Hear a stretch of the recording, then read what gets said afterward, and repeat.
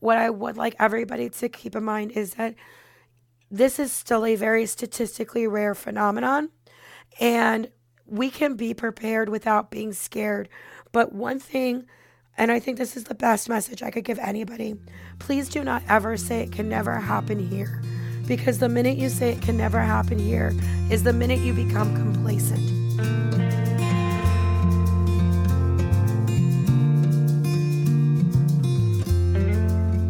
Welcome to Zestful Aging, where I interview thoughtful, inspiring, and creative guests who are changing the way we think about what is possible in our lives, especially as we age. I'm Nicole Christina, psychotherapist and fellow Zestful Ager, and I love to hear from you, my listeners.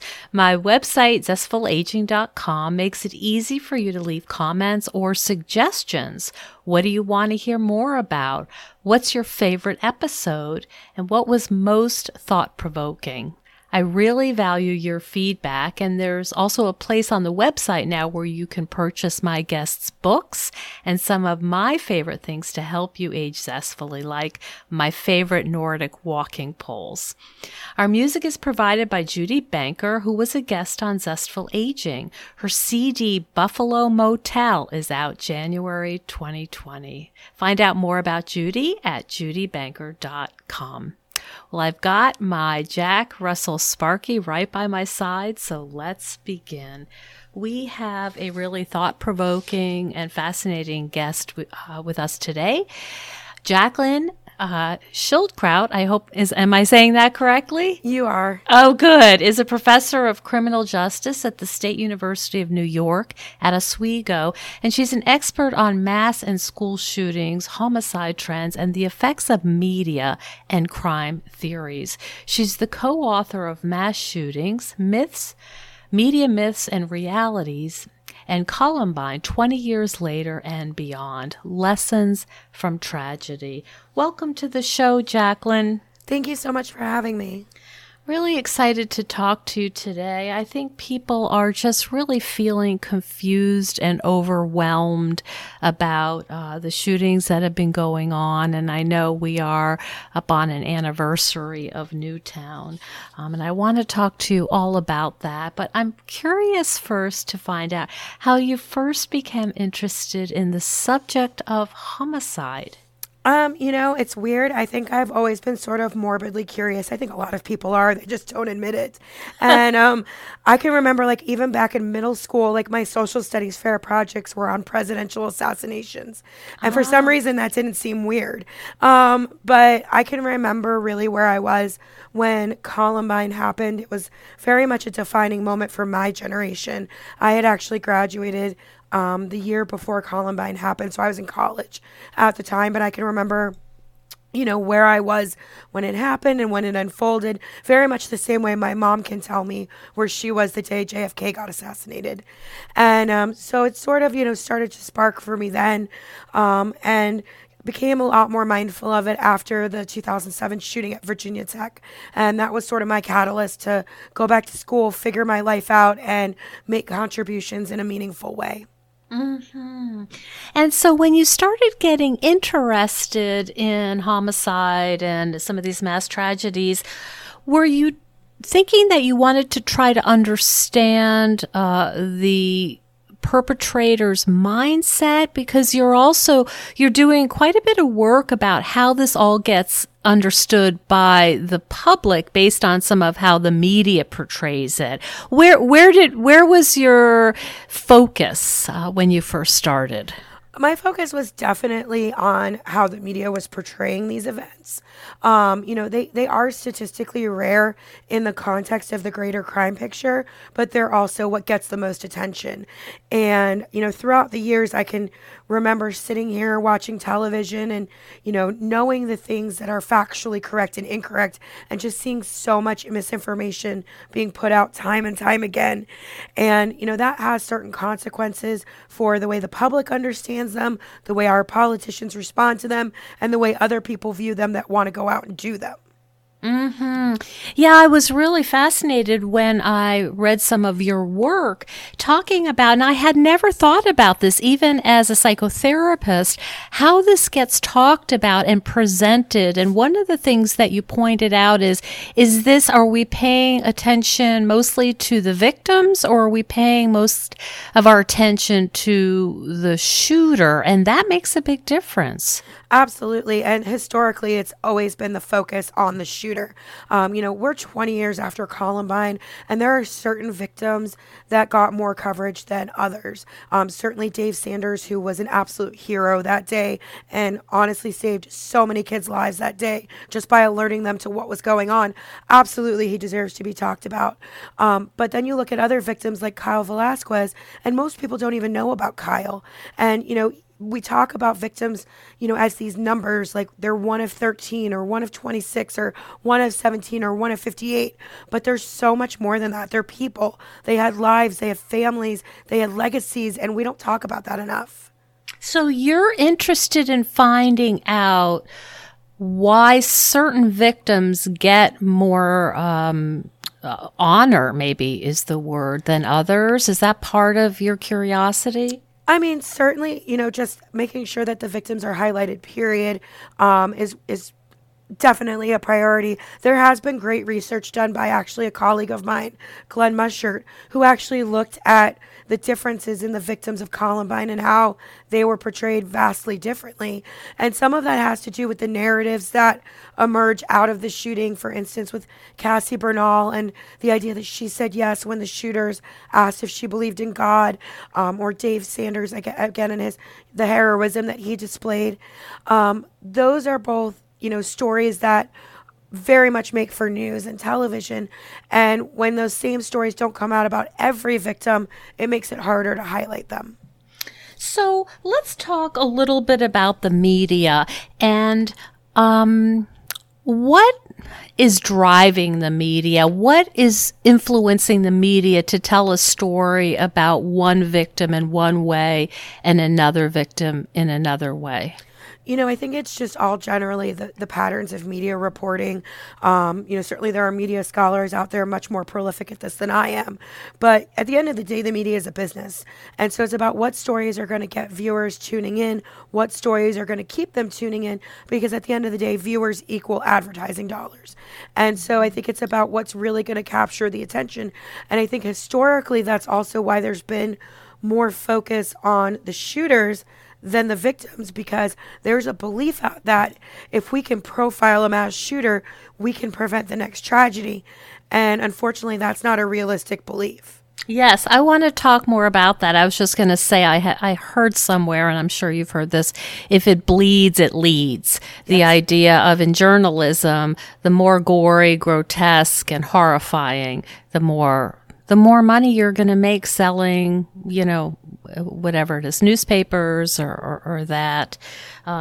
So talk a little bit about profiling, because I think that's what we're all hoping to understand. How can we address this? How can we figure out the person who's going to be a mass shooter and intercept this before it happens again? Well, the reality is that there is no profile of a mass shooter, and attempts to do that are basically over predicting. So it's saying, for instance, there's a common belief that like young white males are mass shooters. And so what ends up happening is anybody who's a young white male, is sort of being tagged as a potential shooter. The reality is that almost 100% of the time, shooters will tell you in advance that they're going to do this. They'll tell somebody. It's this idea of what's called leakage. Whether they post it on social media, whether they tell their friends, in some way or another, they tell somebody that they're going to do it. So identifying those types of signals is far more fruitful than trying to say mass shooters look a certain way. Mm-hmm. I see.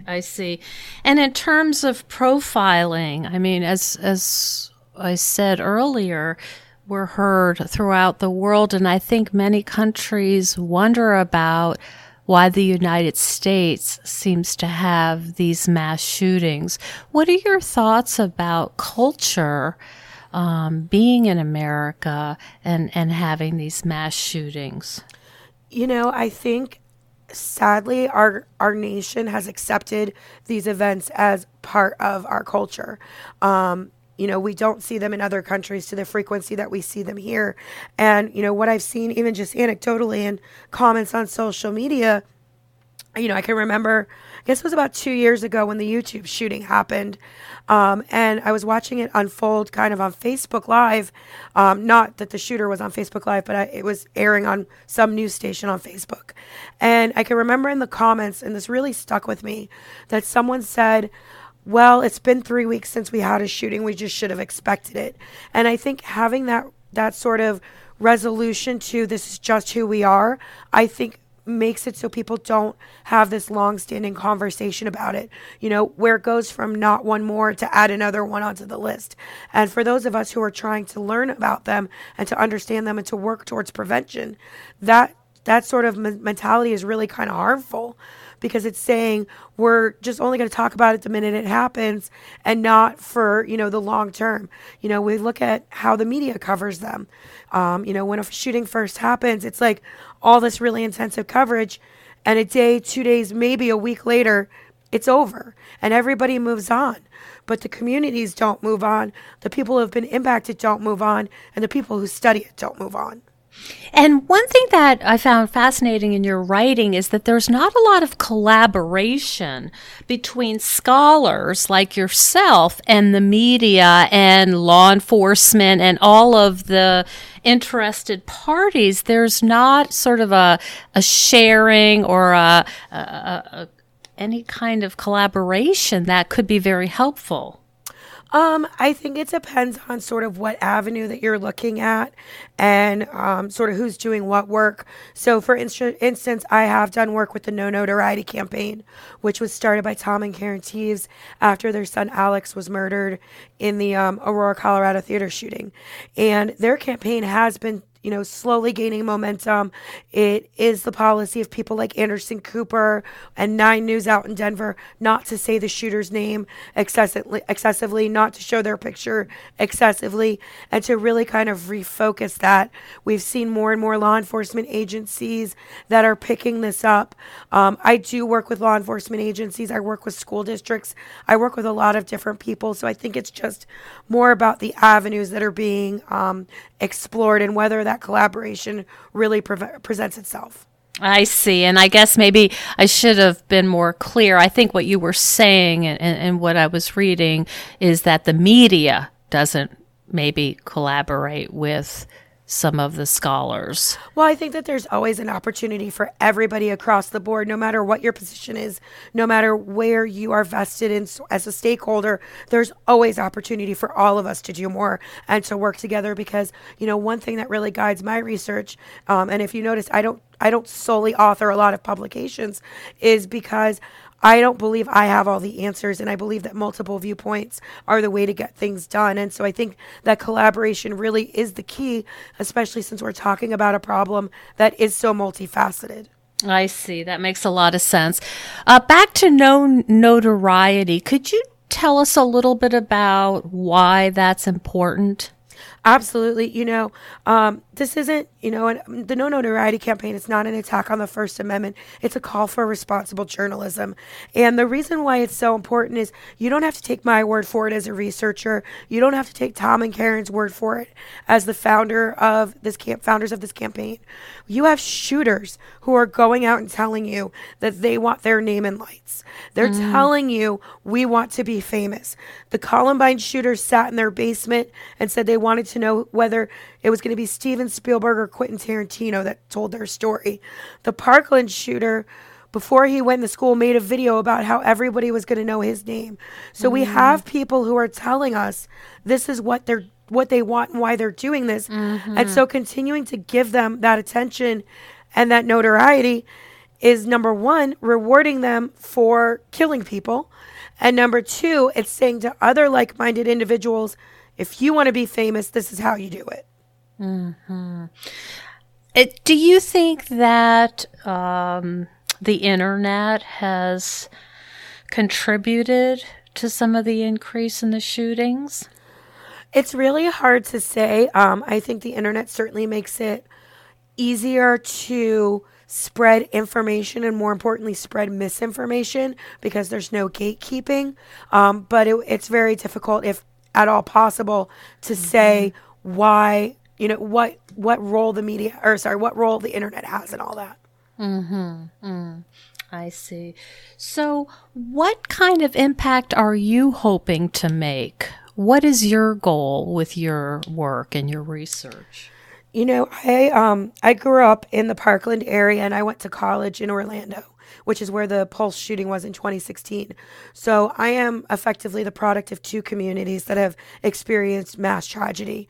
And at this stage in my career, it's about honoring my communities in a way that is befitting of the victims and those that we've lost. But also, I just try to save or to empower people with skills to save their lives if they're ever faced with a similar tragedy. The kids in Parkland, they had no training whatsoever on how to respond. And I firmly believe that if they had, then a number of them would have gone home that day who didn't. I may never know what impact I'm making or how many lives I save, but if I save even one, it's all worth it.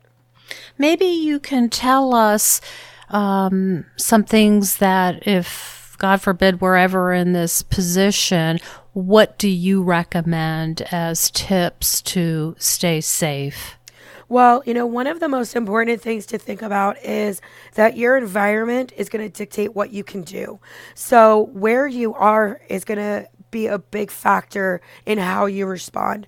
So for instance, I work with a lot of schools, and in schools, or in any situation, but mainly schools, we know that door locks are proven time barriers, in the sense that there's only been 4 shootings where anybody has been killed behind a locked door, and in none of those instances was it because the door lock failed.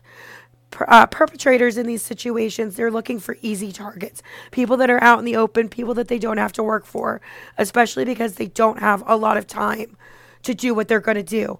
So getting behind a locked door is priority 1. If you are able to, like in a school or a workplace setting. If you're someplace like a Walmart or a concert or an open space, that's not possible. So then it becomes, what does your environment dictate that you can do? In that case, it's probably running and getting away from the scene as quickly as possible, or finding a location within that space that's away from the shooter that gives you an advantage to know where you can go and what you can do and to be able to make decisions. As I always tell students when I work with them, there's 9,999 things that can happen in a blink of an eye in one of these shootings. I can't predict them all, but being aware of what's going on around you and what you have to work with is really important. Okay. Now, do you recommend that kids, when they go to concerts or malls, or you mentioned Walmart, look around and kind of suss out, what's my environment looking like? Is that where we are at this point, where we go in and it used to be, where's the closest exit? Right. Well, and I think that that's just basic situational awareness. You should always know where your exits are in case there's a fire or something else happens. Maybe there's a medical emergency and you need to get out of wherever you are. I think that's just standard. I don't think that we have to live in fear where we're always looking over our shoulder, but I think being situationally aware of what's going on around you is not a bad thing. So I always kind of use the mantra, quick scan, set a plan. Okay, if I needed to get out of here, where's my closest exit?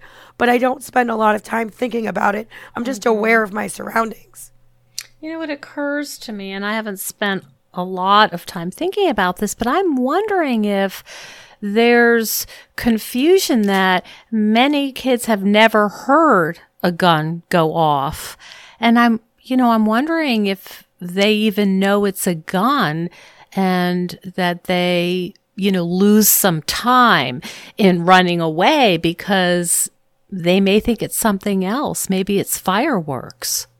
Well, I think, first of all, I will say that I had an opportunity to meet with one of our local vendors who produces some amazing ballistics film and ballistics glass, that it's a really great product. And in their facilities, they actually have a shooting range.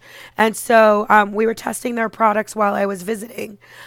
what was really interesting to me is we actually fired off an AR-15 in a very small space, and I don't think you need to be exposed to it to know what it is. It's a sound like I've never heard. It is an experience like I've never heard, because it's not just the sound. Especially when you're in an enclosed space, there's reverberations off your like your clothes are vibrating and other things. So I don't think you need to be exposed to it to know what it is. Also, when you're in a building versus like outside, I think that there's very little you can confuse that sound with. But I also don't think that you have to expose children to those sounds to help prepare them. Hey, Zestful Agers. Last year, I attended the International Federation on Aging's Global Conference in Toronto, and they've announced the 15th Global Conference on Aging for Niagara Falls, Ontario, from November 1st through 3rd, 2020. Zestful Aging Podcast is a proud partner for this conference, and I encourage you to all consider attending. The conference features prominent experts presenting and discussing critical issues within the field of aging. So head on over to ifa2020.org to learn more, and I hope to see you in Niagara Falls in November. So we have this situation, and I know it's been out there a little bit for people to think about. And as a therapist, I think about it, how young do you start training kids that, you need to run away, you need to have situational awareness. These are some things that you should do in a school shooting. I mean, at what point are we traumatizing these young children, and how do we do it in a way that doesn't frighten them and give them anxiety disorders just from hearing the training? Well, and I'm actually glad you brought that up, because this is something I've been working on for the last year and a half. There's a couple of things I would say to that. First of all, I think that the anxiety in the room about lockdown drills or active shooter training, it's not the children, it's the adults. And I say that with all due respect, because kids today have never known a world without active shooter drills. All of the adults in the room knew a time before Columbine when this was not the norm. And so the mentality that's changing is not the kids, because theirs has never needed to be different. It's the adults in the room. Now, certainly there are horror stories out there of teachers being lined up and shot with pellet guns, or mocking kids up in fake blood and laying them down like crisis actors, or shooting off simunition, which is simulated ammunition, to expose them to the sound of gunfires. And, certainly those are the stories that are getting a bad rap. But I spent a year and a half in the school district here in New York, fifth largest district, 21,000 students, 4,300 employees, faculty, staff, and administrators. And we didn't have that same issue. We empowered kids to understand how to respond in these situations through practice, not through traumatization. And so I think that, this is really where this conversation needs to shift is, like you said, how do we do this in a way that is healthy, that is teaching them without traumatizing them? Mm-hmm. So if you were a policy maker, what would you like to see in the United States in terms of preparing our kids? I think that we definitely need more evidence-based policies. We look at the school security market right now, and it's $3 billion a year that's being spent on target hardening and school safety and everything else, and virtually none of it has any evidence behind it. So you look at things like bulletproof backpacks, which are, the same JanSports that I used in high school, with, made out of bulletproof or ballistics material, and they're selling for, $150 to $500 a piece. But there's no evidence to suggest that those are going to do what they're going to do. And then there's also the assumption that kids are going to be wearing backpacks all day, or they're going to be shot right in the back, right in the backpack region. And so we're spending all of this money when we have other issues in schools like mental health or the need for school lunches. And I just think we need more evidence. Mm-hmm. Mm-hmm. And the evidence would be, how would that happen? I mean, what would that look like? There's so many different products and policies and procedures out there. It would be a heavy lift and it would require a lot of researchers. But I think really, testing the effectiveness, there's a specific protocol. It's called the Standard Response Protocol from the I Love You Guys Foundation, which was started after the 2006 shooting at Platte Canyon High School. And it happens to mirror what our state requires us to do. So that's actually the protocol that I decided to go with because it was the best fit for what we needed to do. And so now we actually have a multitude of evidence to say this is the impact that this program and training and drills has on feelings of safety, on feelings of preparedness, on the effectiveness of lockdowns. It can be done, but people have to be willing to do the heavy lifting. Mm-hmm. And funded, right? Yes. It has to be funded. Definitely has to be funded. So I'm also interested in how it is for you to be reading about this, training about it, teaching about it. And I think about secondary trauma as a therapist. I mean, you know the details more than any of us. So what's it like for you to be thinking about homicide for a lot of your day? I used to think I was really good at compartmentalizing it. And then Pulse happened and it sort of cracked that ability for me. And then when Parkland happened, it blew it wide open. I was diagnosed with PTSD last year, actually very severe PTSD. I have gone through my own trauma journey in respects to what I've seen, what I've been exposed to, what I know, what I deal with on a daily basis. I've been very, very fortunate in that not only do I have amazing resources available to me through my trauma counselor and others, but through my work, I have actually found a place among survivors of mass shootings. And I found a group of people that validate my experiences in ways that most other people can't. And so, like, one of the people that has been completely instrumental in my journey is Frank DeAngelis, who was Columbine's principal on the day of the shooting. And he has been just such an amazing person for me to talk to recognize when I wasn't okay, even when I thought I was. And I'm honestly forever indebted to him. Mm-hmm. So you've really joined with folks who had hands-on experience, that you're accepted and you're part of this group who has experienced it because you're experiencing it and re-experiencing it every single day. And it's always so interesting to me because, like, when I'll talk to Frank, he'll say, I just don't know how you do it because you're exposed to way more than we ever more than we ever have been. And I always say to him, but Frank, your students shot at you.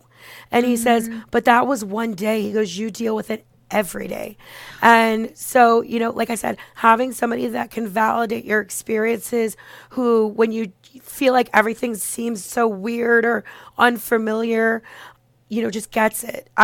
Frank's not the only one. I have a number of friends from Columbine and Sandy Hook and Virginia Tech and Aurora and Pulse and all of these different communities that really have just embraced me and given me a place to make sense of it all. And at any point, did you think that maybe it was time to leave this field because it was hard to address your own PTSD while you were being re-traumatized? No. I think, honestly, I'm a very stubborn person. So I'm not going to lie, there's a level of guilt that I struggle with every day because you try so hard to help so many people. And when it destroys, and I mean destroys everything that you've ever known as a child. I was home in Parkland for the 2-month anniversary, and I was standing in front of that building, and it looks exactly the same as it ever did, minus all of the, MST strong posters everywhere. But it was the most unfamiliar place I'd ever been. And when something like that is just shattered, you can't help but feel guilty. Like, you try to save everybody, but you couldn't save your own home. And I know that that wasn't my job, but it doesn't make it any easier. And so as long as these are still happening, as long as people are still not going home to their families, and as long as communities are being shattered, then I have a job to do, and I'm not going to quit no matter what. So you have a real personal mission to save people from violence. I try. Tell us a little bit about how the card writing project came about. So right after the Las Vegas shooting, I was just on Facebook, and I happened to come across a post from a woman named Tanya, who was also a survivor of the Las Vegas shooting. And she had connected with a number of the families and was doing this project called 58 Benefits of Gratitude, where you could basically adopt a family and sponsor them with holiday presents just to try and give back, give them a little something that year. And so I adopted, quote unquote adopted, these 3 boys, Caden, Braxton, and Grayson, whose mom, Nasa Tonks, was killed in the shooting. And, you know, brought Christmas presents and everything. And around that time, it was the end of our semester, and college students are always looking for ways to bump their grade. So I said, listen, you know, if you want to do something, I'd rather give you something meaningful to do so you can write cards to these 3 boys. And so it started like that. And then I found out there was about 3 dozen other kids. And so I put out a few posts on social media, didn't think much of it. And the next thing I knew, we had collected a little over 2,000 cards, which I thought was incredible because my house looked like the Target's card section. And I thought it was so cool. We did Valentine's Day last year, right before Parkland, and got another like 1,300 and change. Then everybody wanted to do another holiday, and I was like, seriously, wait till Christmas. Like, you got to stop. It's a lot of work. Last Christmas, we got about 9,500 cards, which was amazing. Oh, my goodness. So what's the logistics of this? You put it out, and it was on the local news. You put it out, and you get the cards. They're sent to you, and then you deliver them to your 3 adoptive kids? So we actually have 74 children and families between Las Vegas, Parkland, and Aurora that we give the cards to. We also have, I think we're up to 12 communities that we're sending more general cards to, like to a special friend or to a special someone. Today's our last day of collection, and I just had about 30 packages show up at my door. So we are going to blow past last year's numbers. And your hope is what? What is it that you're hoping to do with these gestures of kindness for these victims or victims' families? You know, these are people who have seen the absolute worst that humanity has to offer. And I think we're giving them a piece of the good back. And, you know, I don't hear from all of the families, but I do hear from a couple of them. And they always tell me just how much it helps and how much it makes them feel better. And, you know, that they love hearing how so many people love them. And we also have survivors participate as well, who maybe weren't physically injured, but were present and have emotional trauma. And they always talk about how it helps them, you know, give back and find an outlet. Almost has a spiritual feel. It's just so cool to see everybody come together and do something that's bigger than all of us. You know, it really does take a village. We have over, hundreds of contributors. We're going to have more than 10,000 cards this year. It's just incredible. Now, there's this way that there's different angles that you're trying to address the pain and suffering, you know, either by your scholarly research, trying to participate in evidence-based work that says, no, this isn't helpful. Maybe the backpacks aren't helpful, but this is going in to teach kids about situational awareness. And now this other angle, which is trying to lend some help in their healing. Like I said, it's just such a multifaceted problem. And really, any way that I can give back, I absolutely will. This is your life. It is. It's your life's mission. Is there anything that you'd like to tell parents or grandparents who are listening that, your book was about myths and realities? Is there anything that you think people should know that maybe they hadn't gotten from media coverage or, their neighbors talking about mass shooting? I think one of the biggest misconceptions, and part of this has to do with the fact that we just don't have a national definition or a national database or anything on these events. I will start by saying that the loss of one life is absolutely one too many, whether it's to a mass shooting or to gun violence in general.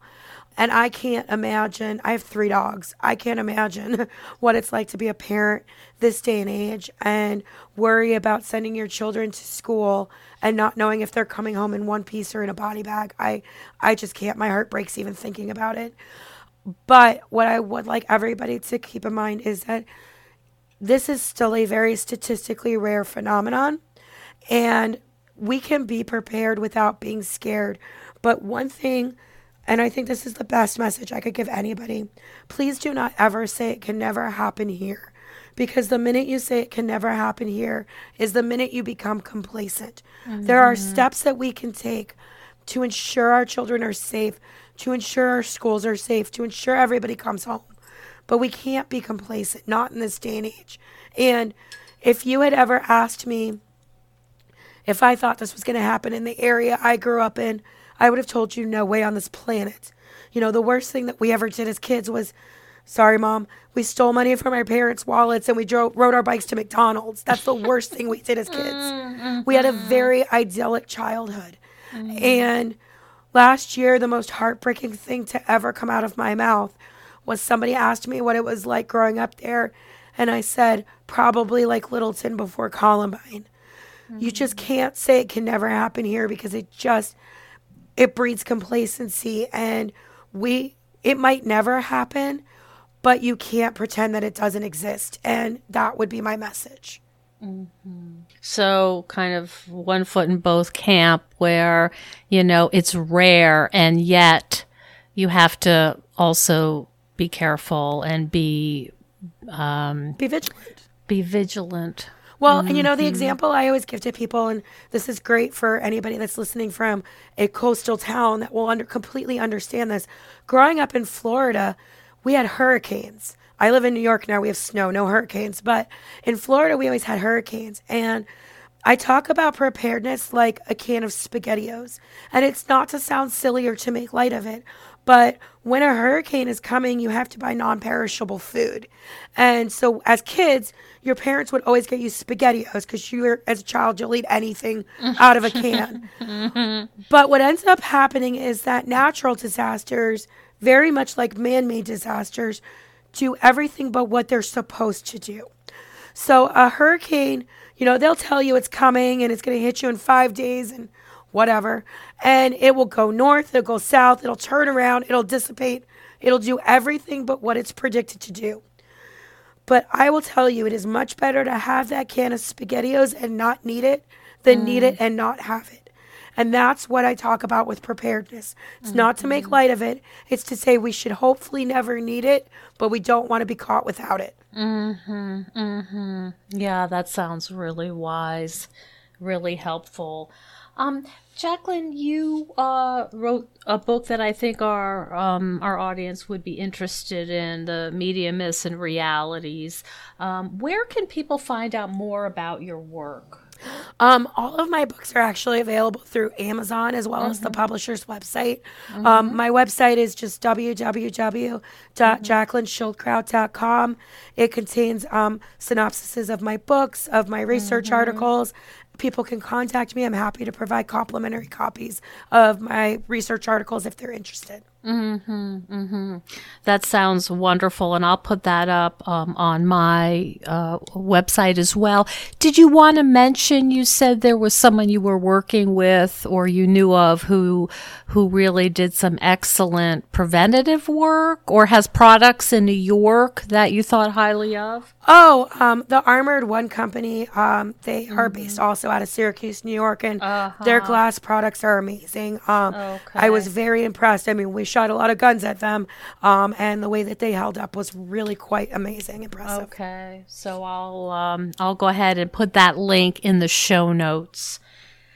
So appreciate you spending the time speaking with me today. It's a hard thing to talk about, but certainly it's on people's minds, and I really appreciate your advice and your perspective. Thank you so much for allowing me the opportunity to share it.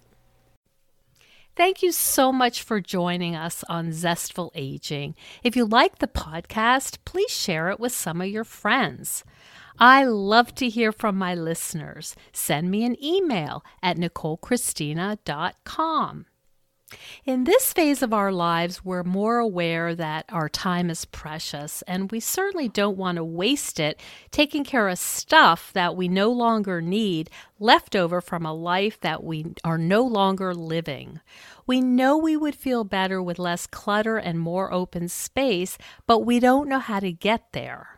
If this sounds familiar, I'd love you to check out the online course I've developed with professional organizer and designer Carrie Luderin.